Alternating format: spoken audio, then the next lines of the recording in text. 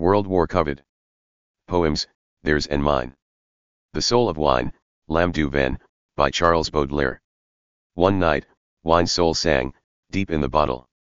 My man, I belt out to you, O dear disowned.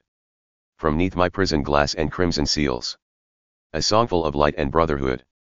I know what it takes, on a blazing hill. Of pain and sweat and broiling sun. To spark my life and give me soul.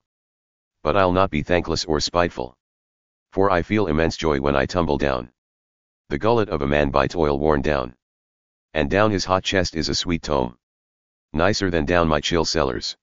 Can you hear the thump-thump of Sunday refrains? And hope a sizzle in my throbbing breast? Your elbows on the table, your sleeves rolled up. You'll glory be me and be happy. I'll light up the eyes of your ravished wife. Restore your son's tone and vigor. And be, for that frail athlete of life, the oil that toughens wrestler fiber. Into you I'll fall, vegetal ambrosia. The eternal sower's precious sown grain. That poetry, may arise from our love. And soar to God like a rare flower. Comment. Mark Mulligan at Comcast.net